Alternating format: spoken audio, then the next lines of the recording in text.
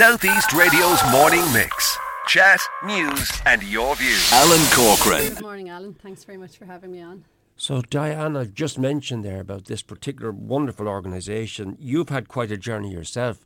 How's your health nowadays? Great. Thank God, Alan. Absolutely blessed. My little boy is 6 next week and I was pregnant when I was actually diagnosed on him at the time. So 6 years on, doing great. Thank God. Can you talk us through your journey, please? Absolutely. So I was 19 weeks pregnant when I was diagnosed. That was in February 2017.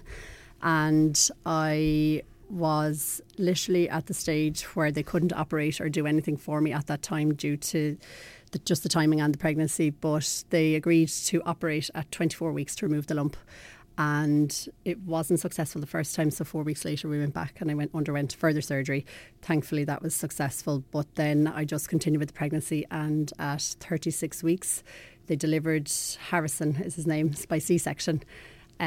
Just 4 weeks early to allow me to get on with treatment. So once I'd recovered from the C-section, 6 weeks on, they started chemo, and that lasted 6 months, followed by 5 weeks of radiotherapy.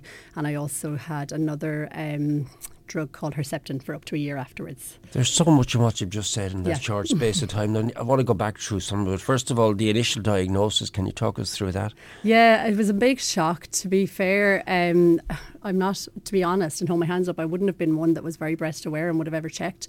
So I think the fact that I was pregnant is the reason that I actually found the lump in the first place.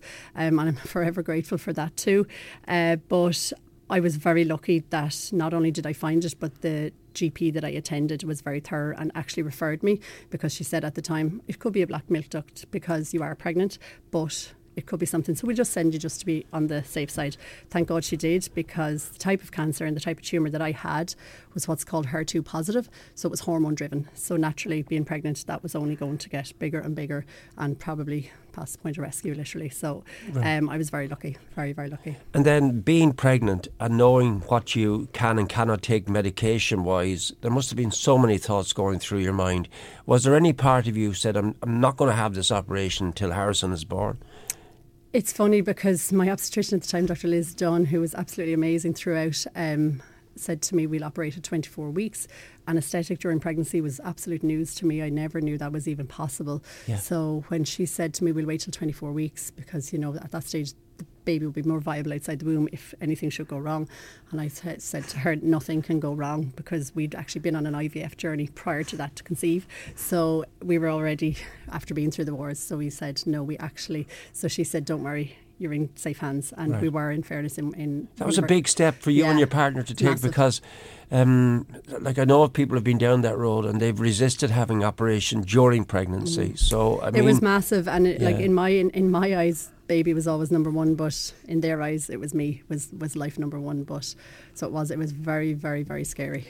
So talk about the people around you then and the support they gave you, because obviously you, your partner, you both needed support. You needed family support.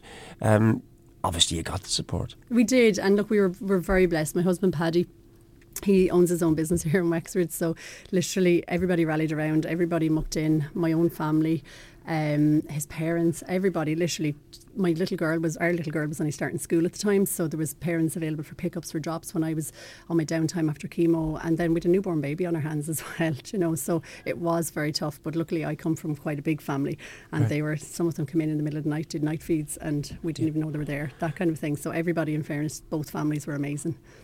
After, was it C-section, was it? C-section, yes. Yeah, after the C-section, and you woke up, what was that like? It was absolutely amazing. It was just amazing to see him, to know that he was okay, that we were both okay at that stage. And I felt from that point on, even though the hard work was only beginning as regards treatment, I could relax. He was here, he was safe.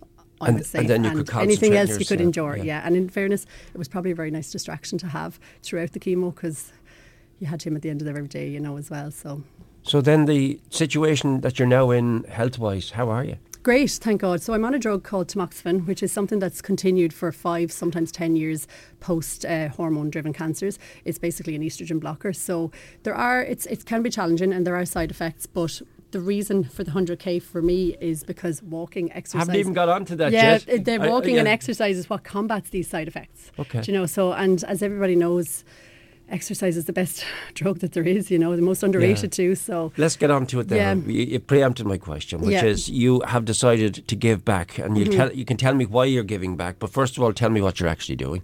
Okay, so for the month of June, kicking off on the 1st of June, we basically have to walk, run, jog, whatever you want, 100k over the 30 days for the month. I'm actually away for the first 10 days myself down the south of Spain, so I hope to get a lot of it done during that time because nice weather and nice scenery around us. But so we just have to complete it at your leisure. You can do 10k one day or 3k every day, so it's totally up to yourself, whatever way you want to do it. Yeah, and how do you go about doing this? Have you a GoFundMe or an I Donate page, or what's happening? There will be a link shared on social media every day during June, so we have that. But people can also register to take part, and any registration fees are going towards the fund as well, which is great.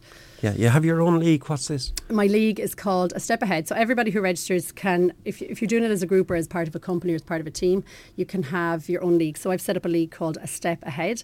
I already have about 30 in it. So basically you can just track each other's progress. It's a bit of fun, but it's totally optional too. Have you found people, because of this, what you've set up, have come to you and chat with you? Because there's strength in numbers, and there's strength in people who've been on similar journees, talking to each other. You help each other, don't you? Yeah, absolutely. And the support from people who've been there is vital.